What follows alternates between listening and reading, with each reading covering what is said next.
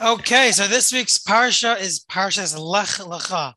Lech Lecha literally means go for yourself. That's the translation of the word.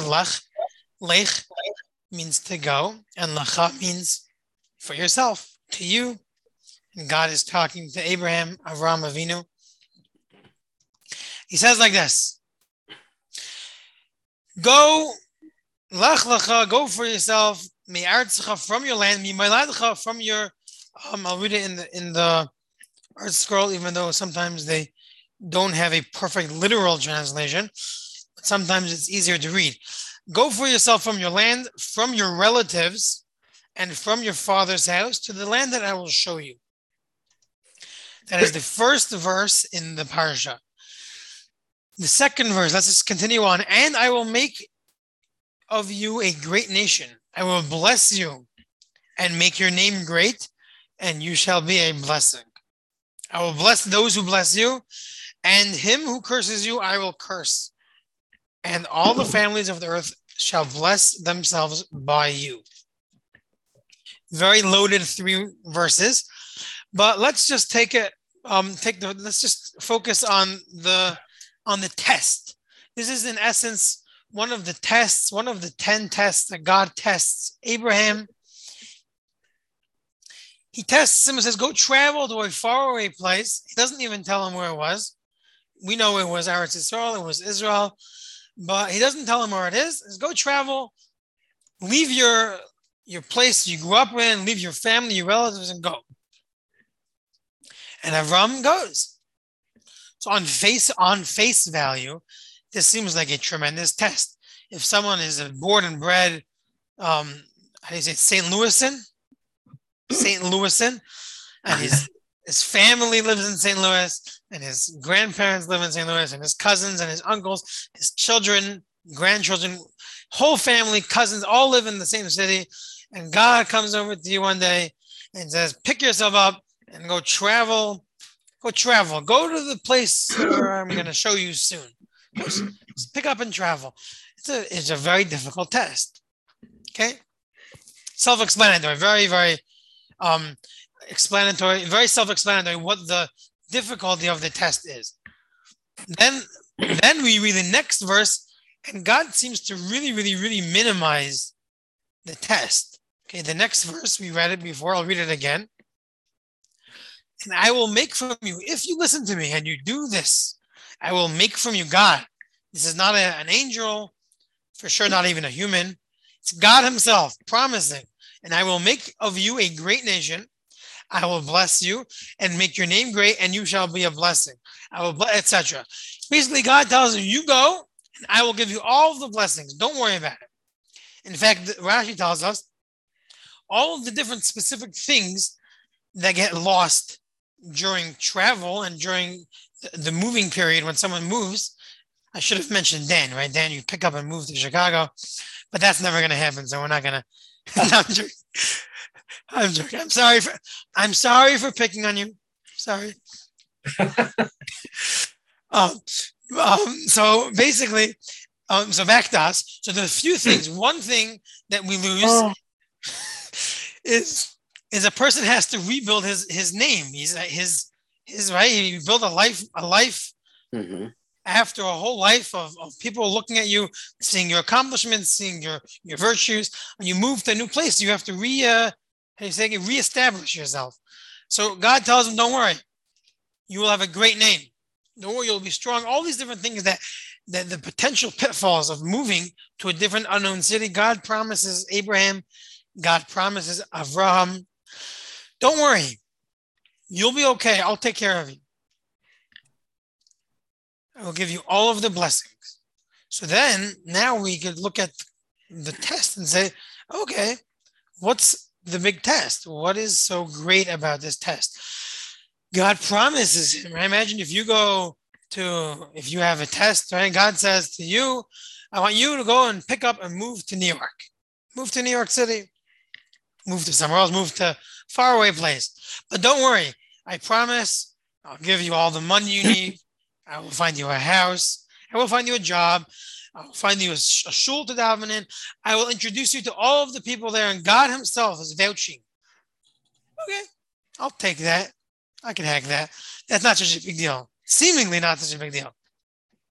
So a lot of the commentaries, they talk about it. They ask this question.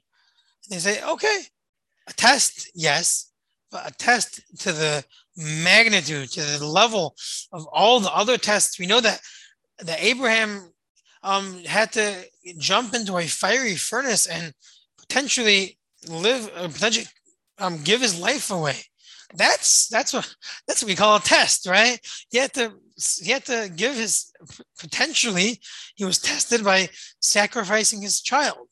Right? That's a test, right? These are, I mean, to the nth degree, these are the most serious things a person can do. But this test doesn't seem like it makes the cut to be on the list of the top 10. So the commentaries, they speak out a beautiful thought, which is as follows. Sometimes the test isn't necessarily the actual action of traveling, of going, of passing the test. Rather, it is, there are two versions of saying this. I'll say them both. Rather, it is our feelings. How do we feel when we pass the test? So we do it. We pass the test. Avram Avinu travels. He makes the trek. How does he feel about it? Does he feel a little bit, right, disgruntled? Is he a little bit upset? Is he just like, oh, another test, another thing God wants me to do? Or is he happy? No questions asked. I'm doing this for Hashem. I'm doing this for God. And Avram, the test, the true test on the level of Avram Avinu, on the level of Abraham, was to see how he would react and how he would do the test, how he would travel, how he would make the trek, what his feelings were. And that was the test. And obviously, sometimes in our life, we have the same style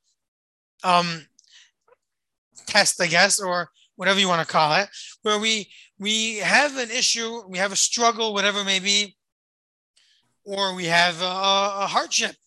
You have something in the family, a medical issue, whatever it may be. And there's two levels to pass the test. One is to pass the test and say, I'm in God's hands. God wants me to be here for whatever reason. And the second level, the higher level, is to say, I understand that God wants me to be here. And then I'm okay with it. It doesn't make me feel bad. I'm happy about it. This is where God wants me to be. I'm okay with it. Okay. That's one idea. The second idea, the second answer, the second thought that comes out from this is as follows.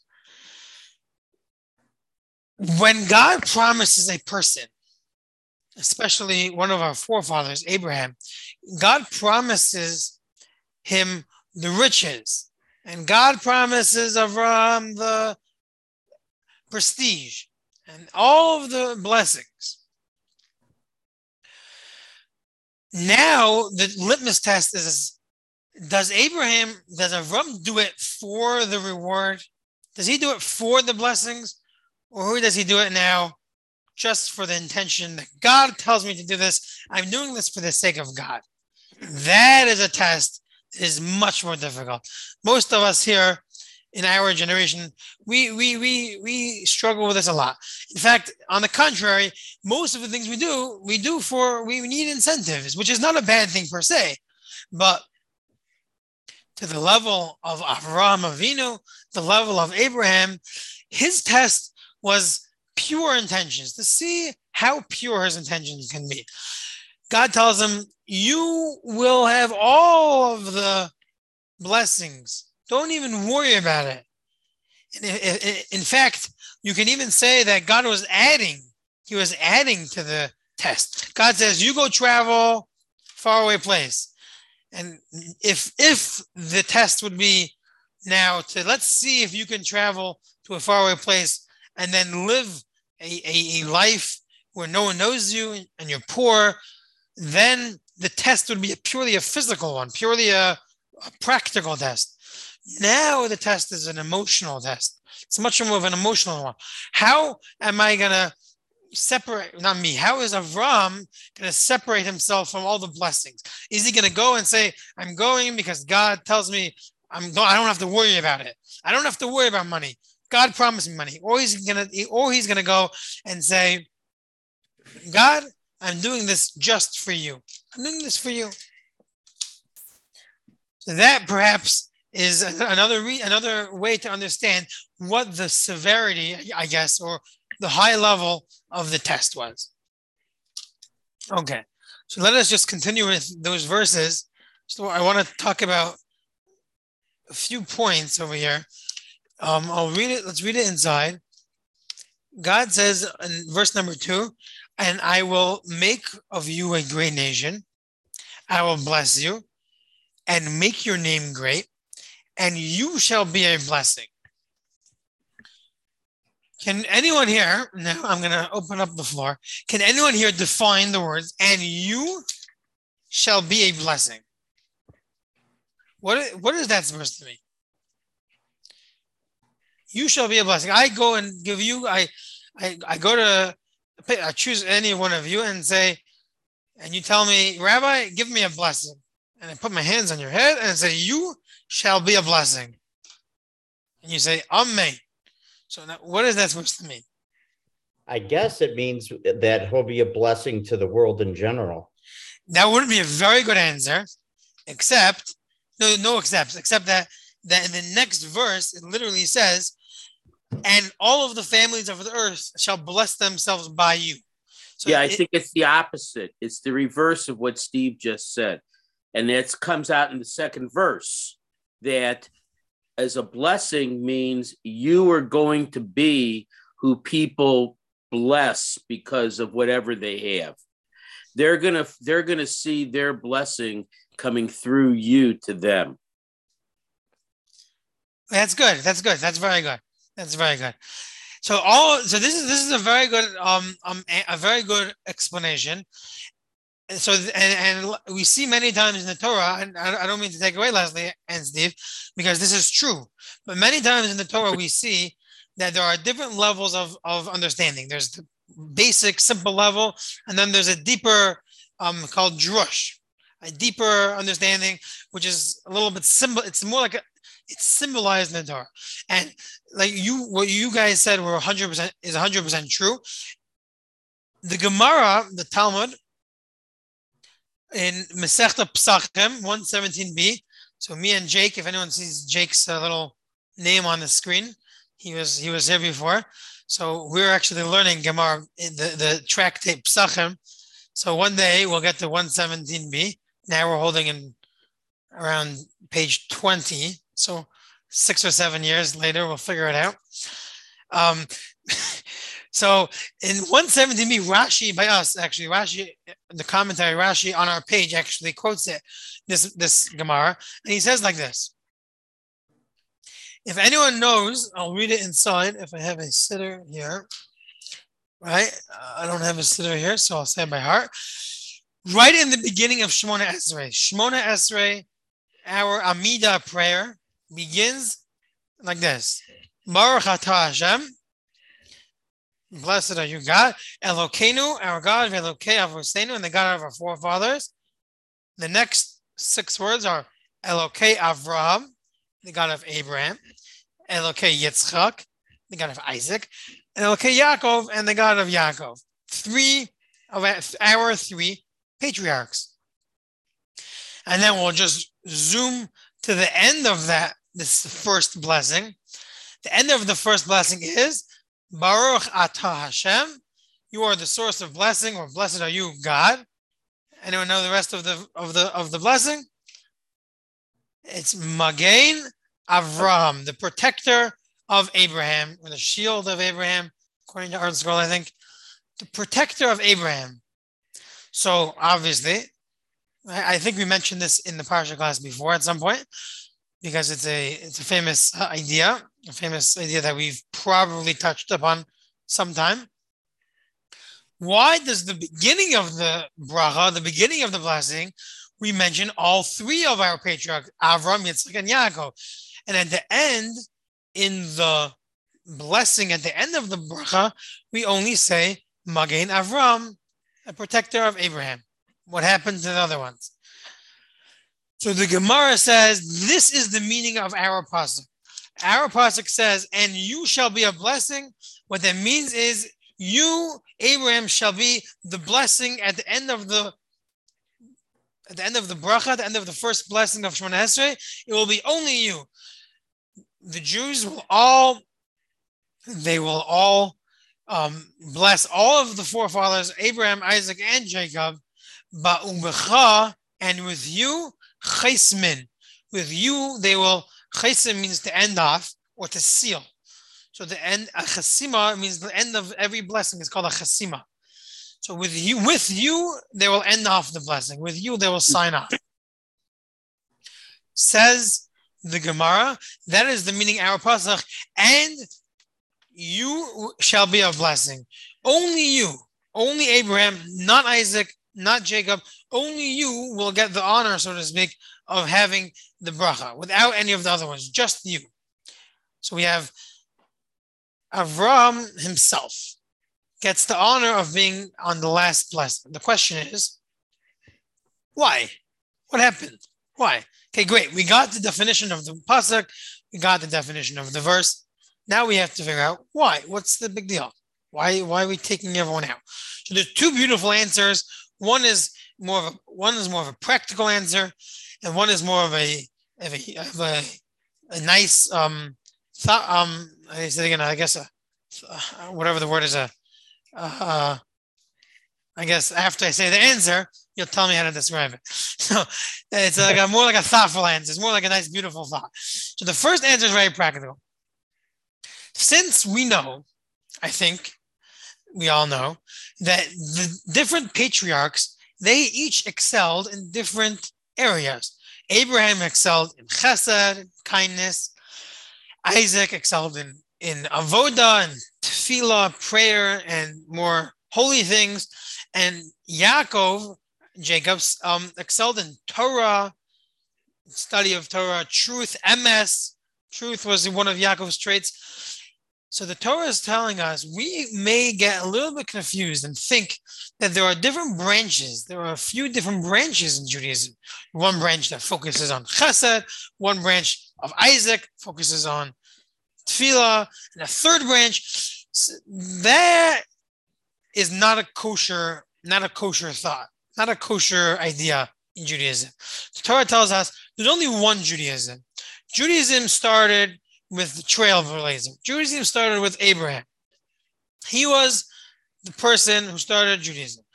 We end off the blessing with only Abraham's name, and implying that Abraham was the one who started off everything. They all took certain midos, certain character traits from Abraham, and they took what they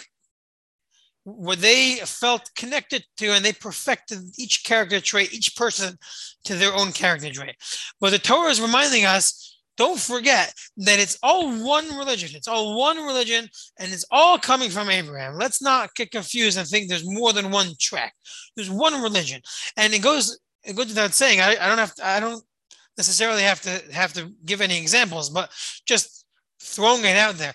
Nowadays, we can look around and we see different areas. The Hasidim look completely different than the Lithuanians and the Sephardim. They all look different, but we all have one goal. We all have one God.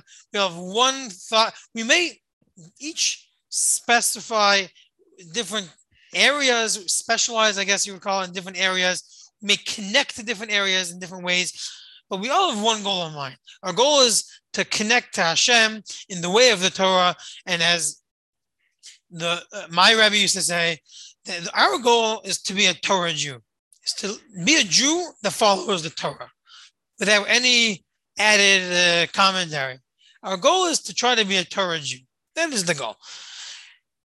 That is the idea where the Torah tells us Magen Avraham, the shield of Abraham. And in fact, you could really add in and say the shield of Abraham, what protects us?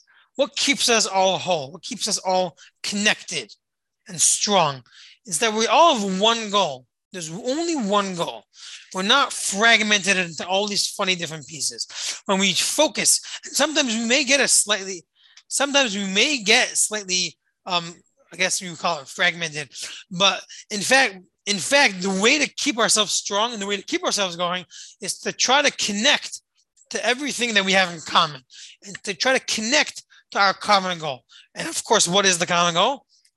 To connect to God. And our common goal is to connect to the Torah and connect to God. A little bit oversimplified, but that's the idea that we're trying to bring here. That is the first idea, which is very beautiful, practical message. The second thought is a beautiful thought. And this I'm almost positive I mentioned before. If you heard it before and you remember it, great.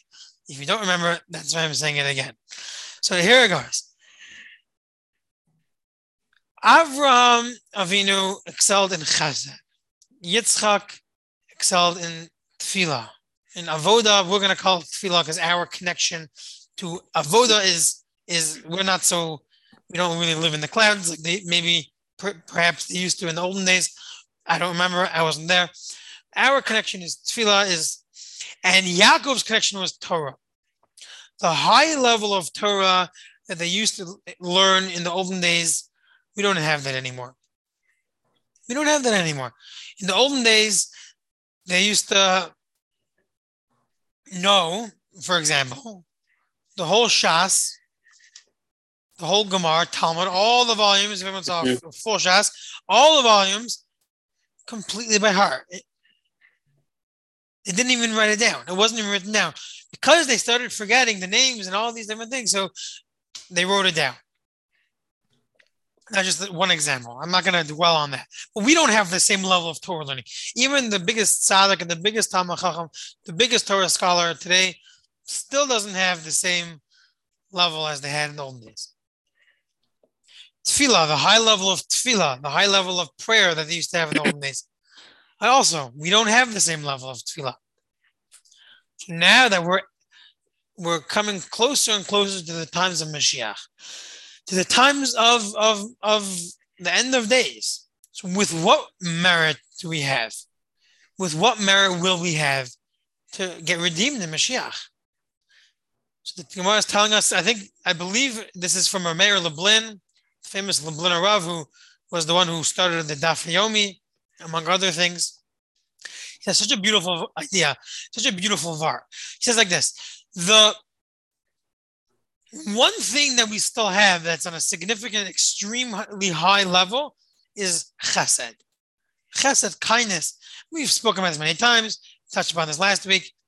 The high level of chesed that we have, that is one attribute that has not been diminished over the years.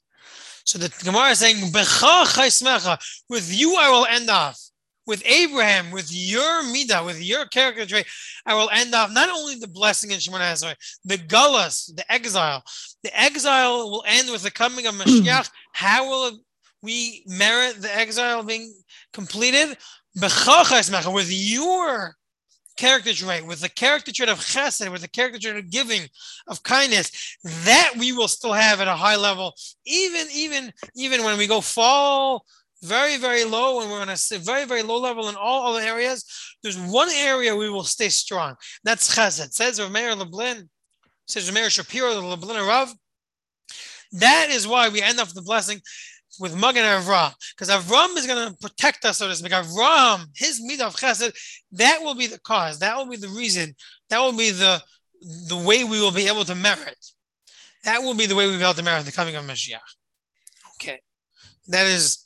I think it's such a beautiful, powerful thought. I have a beautiful story this year, by the way, because I just read a story this morning. I was preparing for the class. I really wanted to share this story, but I decided to do something very silly today, and I wrote bullet points in the email. So that means I'm going to have to cover all those bases. So I don't know if I'm going to have time to say this story. It's such a beautiful story. I have to say it over. So I ask everyone, if you want to hear the story after the class, bli neder, I will say this story. So yeah. Let's just continue with the parsha. We continue on like this. Avram Avinu travels to Egypt. He travels to Mitzrayim. He stays there. Whole story with his wife, Sarah. I'm not going to get involved. I'm sure other people have gotten involved many years. Could be I spoke about it last year. I don't remember. He comes back. He goes down. He's a poor person. Comes back. He's wealthy. Why is he wealthy? Because God, I'm sorry, not God. God promised him wealth. That's for sure the main idea. We're going to touch upon this. And then he goes to Egypt, the whole story with his wife. Pharaoh decides he wants to make sure he is happy. So he gives him unlimited tons of presents, tons of gold and silver and animals. And Avram is leaving Mitzrayim, he's leaving Egypt with a tremendously tons of wealth. He's a fabulously wealthy person. And he's there with his nephew Lot, who also got a huge chunk of this wealth. What happens to Lot and what happens to Avram? The Torah tells us Avram Avinu returns back to the Beis Achsonai, to the, I wouldn't call it hotels, but whatever you want to call it, the hostels or the houses that he stayed by on the way down to Egypt. He returned on the way back up to the same houses. So there are different reasons why. The Torah derives certain laws from this. Torah tells us that if a person stays in a house, he should return to the same person when he goes back the next time. Otherwise, people are going to think that there was something wrong the first time. Let's say you go to whatever it is. Let's say you go to Chicago for Shabbos and you stay by the cones, and then you go back 6 months later and you don't stay by the cones. So someone's going to think there's something wrong with the cones. They didn't give you any shampoo. They didn't give you toothpaste, and therefore you're not going back to them, right? But therefore, the Torah tells us always, just like Abraham, just like Avram, go back to the same place. Okay. There's another thing that the Torah, the commentaries tell us that we can learn from here, which is that Abraham, when he went down to Egypt, he was poor. He probably stayed in very, very small, decrepit, rundown places. Torah is telling us on the way back up, he was a wealthy man. He did not all of a sudden flip the switch and stay in 5-star hotels. No. Same place. When he went back up, he stayed in the same place. The wealth didn't change him. He stayed the same person. The wealth had zero impact on him. Okay. What happened to Lot, his nephew Lot?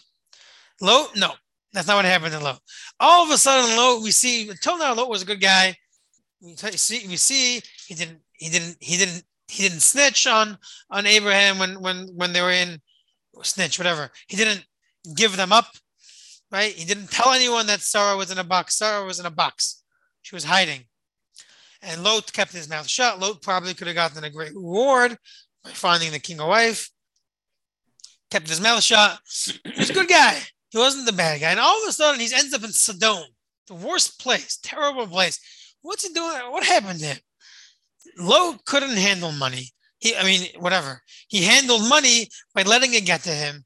As all of a sudden he got money, all of a sudden he ends up moving off to Lot. He can't handle. Him and Avram Avinu not getting along anymore, because Avram is still, we'll call him a poor person. Not really, but he's still living a life like a poor person. Didn't let the money get to him. And all of a sudden Lot's this wealthy guy.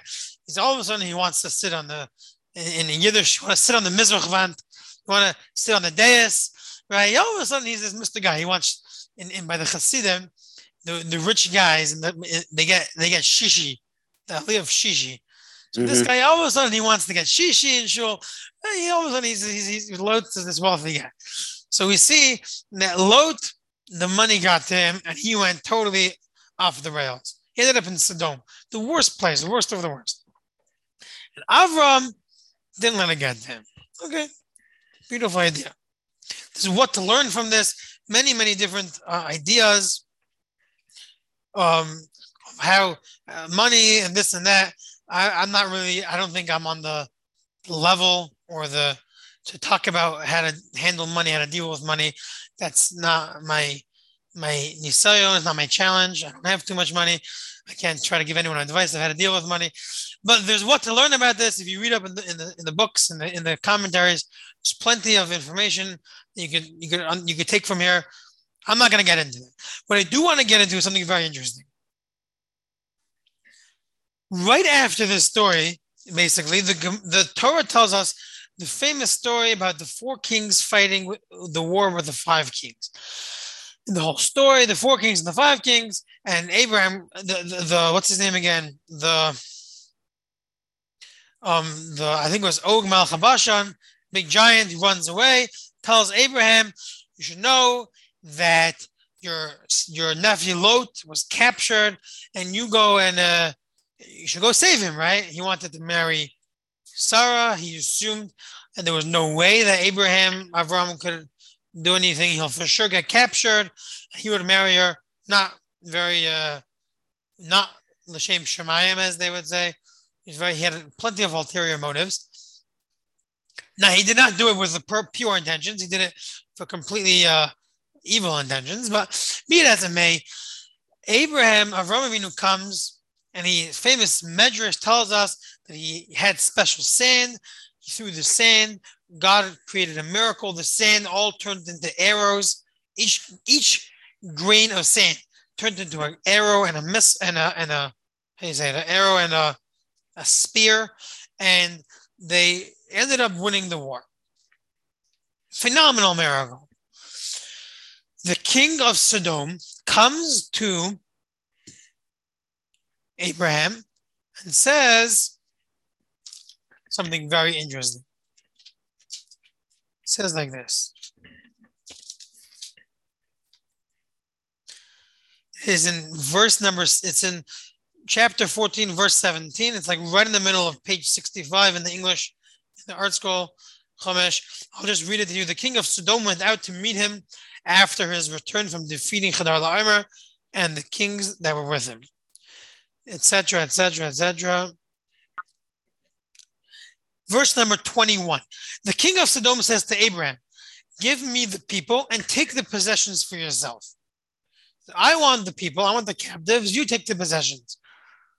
Where exactly is there a negotiating thing if you're not sure? Right, you're captured. Imagine this guy, chutzpah of this king. He's captured. He's taken captive. The whole thing is, the war has totally gone south for him. Here comes a guy, random guy you never met. I mean, he was famous. He was Abraham, but totally, he came to save his nephew, performs a miracle, saves all of you guys, and here you come and you're negotiating with him. Just the chutzpah of this king. Anyways, moving on. Who do you think he is negotiating with this guy? He just performed a miracle. God clearly just won the war for you, and nothing to do with anyone, nothing to do with you. And all of a sudden, you're negotiating. Give me the captives, I'll give you the spoils, as if it's his spoils to give. Be it as it may, how does Abraham respond? Abraham responds as follows. He makes a shavua, he makes an oath to God and says that if I so much take as if so much as a thread to a shoestrap, or if I should take anything of yours, so you shall not say, it was I who made Abraham rich. Abraham says, I will not take a single penny from you. Why not? So that you should not be able to say that you made Abraham rich. The first question is, what's the big deal? Why couldn't he just take some money? He deserved it. I would say a bad Jewish joke, but should I say, you're Jewish after all. Just take it. It's free. Just keep it. But I shouldn't say it. Fine. Take it back. Take it back. Dan's not happy with me. Either way, the point is, just what's the big deal? He deserved it. You worked very hard. You ran all the way. Just take the money. And B, he wants Hashem. He wants Hashem to get all the credit. Oh, here you go. There you go. So, like Linda just said, the verse itself really answers my question. Why? Because it says, "So you shall not say it is I who made Abraham rich." he doesn't want him to minimize the Kiddush Hashem. He doesn't want to minimize the great miracle that God performed. He wants the whole story to be about God. He doesn't want to take anything away from this. Very interesting thought I had. A very interesting question I had, which is as follows. This question has been bothering me for many years. If I was as old as some of you, I would say it was bothering me for 40 years, but I'm not that old. So it was bothering me for at least 10 years or 15 years, okay? Sorry. My kids didn't let me sleep last night. I'm a little bit overtired. So this question has been bothering me for many, many, many years, which is like this. Why does he not want to take money? He says, because God promised him riches. He wants God to give him riches, okay? So what does he want? He wants it to rain down from the heavens, gold. God has emissaries, and emissaries, that's how God gives, right? And in fact, he just, as if any of you have any memory from like 5 minutes ago, he just became fabulously wealthy from the king of Egypt just moments ago. Didn't seem to have any issue with that. This is a compelling question. This is a question that has been bothering me for many years. Now, I can't say that I have done complete research, and I don't, could be there's a better answer out there. If anyone has a good answer, please share with me. But I thought of an answer which I think is really, really the truth. The question may be more powerful than the answer. I think could be, but I think the answer is 100% truth, which is as follows. It's very, very nuanced. So let's try to get it clear. When Pharaoh gives money to Abraham, what is the purpose of called the gift? What is the purpose? In essence, it was a dowry. Okay, that's true. If you learn completely that it was a dowry, then that wouldn't solve my question. No. Fully. So that may be a good point, but that's one idea. There's another reason why he gave him the money, which is he took Abraham's wife away from him. And there's a whole story, and he is giving Abraham his wife back. And he says, go, and he gives him unlimited amounts of money and jewels. One of the reasons why he gave him so much wealth was to, so to speak, to pacify Abraham, to pacify him, to make him, to try to keep him quiet, so to speak. Abraham went through, and Sarah, they really went through a difficult period of time where they were separated. She was in his house. It was a whole situation. So Pharaoh says, you go. He kicks them out. He doesn't let them stay in Egypt. Did you go back to Israel? You go back to the land of Israel. And I'm going to give you all this money and be happy with it. Enjoy. Stay away, so to speak. Don't you think it was for Shalom? Pardon me? Well, don't you think that Abraham, both of them wanted Shalom? No, yeah, I'm not saying it in a negative way. Even if, they wanted to make peace. I'm not saying it in a negative way. My point is, it was not a reward, so to speak, for any effort on anyone's part. It wasn't something that he deserved for something he did that he accomplished. So therefore, if anything, there was no way for Pharaoh to go and start parading, I made Abraham rich. Because if anything, Pharaoh wanted to move on, move past that whole story, move past that episode. He's not going parading in the streets. By the way, Abraham, the richest guy in the world? I was the guy. No. Abraham, the richest guy in the world. He's the flaw. He's the flaw in my story. He's rich because that story, right? He's trying to keep it away from it. So that type of riches is not something that minimizes the name of God. The flip side, with this story with the king of Sodom, he's trying to, so to speak, pay Abraham, give him the booty, give him the spoils of the war. He says, you work so hard, you won the war for us, and you deserve all of this money. And then as right, this is a whole story. This is in the history books of the land of Sodom, which didn't last very long because it got right in the end of it didn't make it to the end of the parsha. It got flipped over. But in theory, the story goes that he was going, look, he would have said, I made Abraham rich. And remember this Abraham guy, yeah. So he became rich because of our whole story, our whole war. And he can now take this and parade this around. He can say, I made Abraham rich. It wasn't the money that Abraham had anything against. Abraham didn't have anything against the money per se, because God promised him to be wealthy, that he's going to be wealthy, and God has many different messengers. The issue was literally, it's in the pasuk, it's in the verse. So the king of Sodom should not say, it is because of me that Abraham was rich. That is the issue. That was the issue that Abraham said. Abraham says, I don't want to have anything to do with any little bit of anything of any human being claiming that I'm rich. To that type of money, I don't want to have any connection to. Right, but it was treif money as well. Yes. Treif money. Yes. That is a true point. That is a true point. It is hard to figure out how kosher the Egyptian money was, though. So I'm not convinced that answers my question. But either way, you said that Abraham wasn't affected by the money. So he all these things could go on, but he still, his wealth was his connection to Hashem. That's why he was wealthy and had nothing to do with material things. Right. Okay. Everything you're saying is true, 100% true. But I'm not sure where we're going. What you're saying is true. That the money, you're adding on to my point. You're saying that yes, Avram did not have any issue with money. In fact, Rabbi Feinstein writes in his Sefer that it's specifically not like that. Avram tells him, no, money I have, money I need. He had the largest network of kiruv rabbis.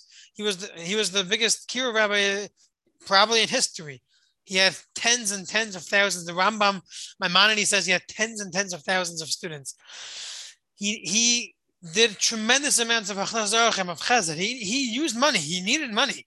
He had a tremendous organization. That wasn't the issue.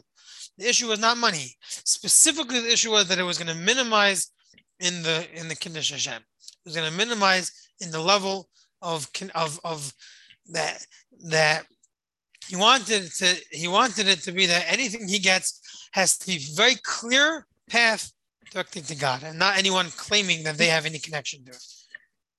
Okay, so that is the end. Everyone feel free to hang up if you want. I would like to share a story though. Okay. I'll keep the recording on just because it's a beautiful story. I read this story today. It's about the parsha because it talks about Emunah. And Emunah really, in essence, comes from all the way back from Abraham, because Abraham he believed in God. He was the first person to recognize God in a true, deep way. And we're not going to get involved in Noach. We talked about him last week, how he was different, but whole different story. He lived in a world full of idolatry, and he recognized that there was a God. He believed in God. So I read the story today. It's just a beautiful story. So it goes like this. There was a Jew, a Yid, who was davening. He was praying in a shul in Manchester, in England, on Simchas Torah. And like most shuls in Simchas Torah, it was a long davening, a long prayer. There was dancing. And this shul especially, it was a very, very long celebration. And it was 3 o'clock in the afternoon, 3:30 in the afternoon. And they're just about finished. The service, the prayer. The only thing left is the final Kaddish, the final mourner's Kaddish. Right? They finished Aleinu, they finished the whole thing. Final mourner's Kaddish. Okay? And there's one old Jew in the back starts saying Kaddish. He's saying the words really, really slowly. Iskada. And he's choking up. He's crying. Emotional. Tears streaming down his cheeks. And this Jew, this visitor, is looking at this person, and he's like, I'm saying you're an emotional guy, but like, we all gotta go home. Like, you know what I'm saying? Like, let's go. Right? And he's Shemay, Haba, and then he's continuing on. He's crying and he's emotional. Everyone else in the shul seems to not mind his long, emotional Kaddish. But this visitor, he never met this guy before. He's getting a little bit bothered. He wants to go. Finally, by the time Kaddish is over, he already is so intrigued that he already decided he's not going to go home. He's going to go over to the guy and ask him, what is going on? Why is this such an emotional Kaddish for you? So he goes over to the guy and says, Shalom Aleichem, what's your name? He says, my name is Daniel. Okay. What is the story with your Kaddish? Why are you so emotional? What's going on? And the guy smiles. Not the first time he's told over the story, apparently. He says, have a seat. The guy's like, uh-oh. This is going to be a while. So, no way, it's not going to be so long. So he says like this. I, with a group of friends from my town, were caught by the Nazis during the Holocaust. And I was the only religious Jew in the group. The only religious Jew in the group. And all the Jews in the group, as we got shoved onto the cattle cars, all the irreligious Jews were mocking me. They were laughing at me. They said, where's God? Is God going to help you? And I told them, says that even if a sharp sword is on your neck, do not give up hope from God. I told them God could save us with a blink of an eye. And as we were driving, and 2 days later, we're still squished in these cattle cars, and some of the people haven't even made it. And there's still the people are jeering me. Where's God? Is God going to help you? And I say, never give up hope. Never give up hope. God could save within the blink of an eye. We get shoved off the cattle cars. We get sent into the concentration camp. We get all our clothes getting taken off. All the meager possessions that anyone even thought about bringing taken away from us. And again, they're jeering him. Where's God? What happened? Is he going to save you? Is he around? And I repeat it. God can save us with a blink of an eye, with just like that, flick of the fingers, snap of the fingers, God can save.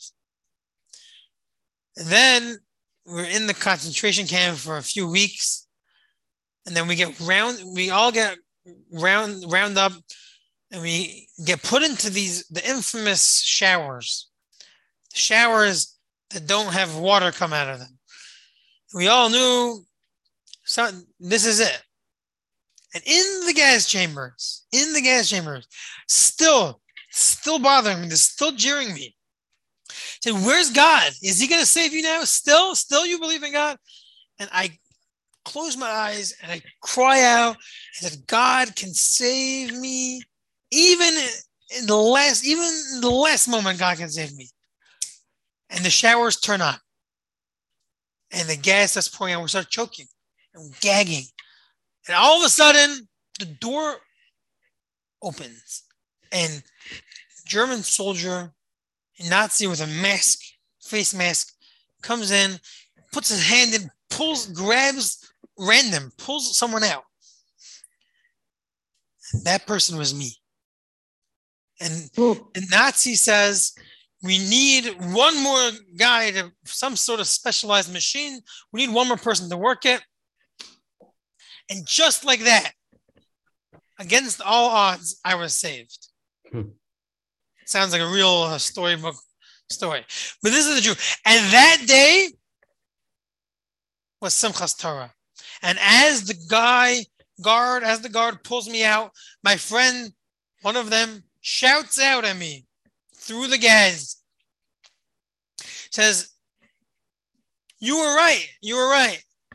Please have us in mind and say Kaddish for us. Because now we know that you are right. So Daniel turns to the guest and says, now you know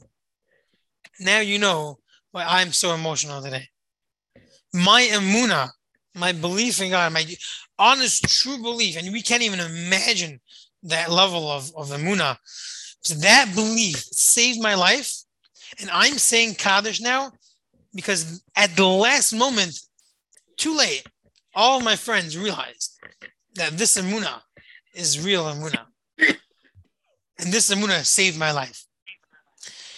That is obviously, that is why I am so emotional in this moment, in this time. Of course, you could take any message out of the story if you want. I'm just I just thought it was a beautiful story that talks about emunah, it's a belief. But whatever message you want to take out of it, I wasn't trying to take a message out of the story. I just think it's a beautiful story. Anyways, that's the story. Thank you. That is a great story.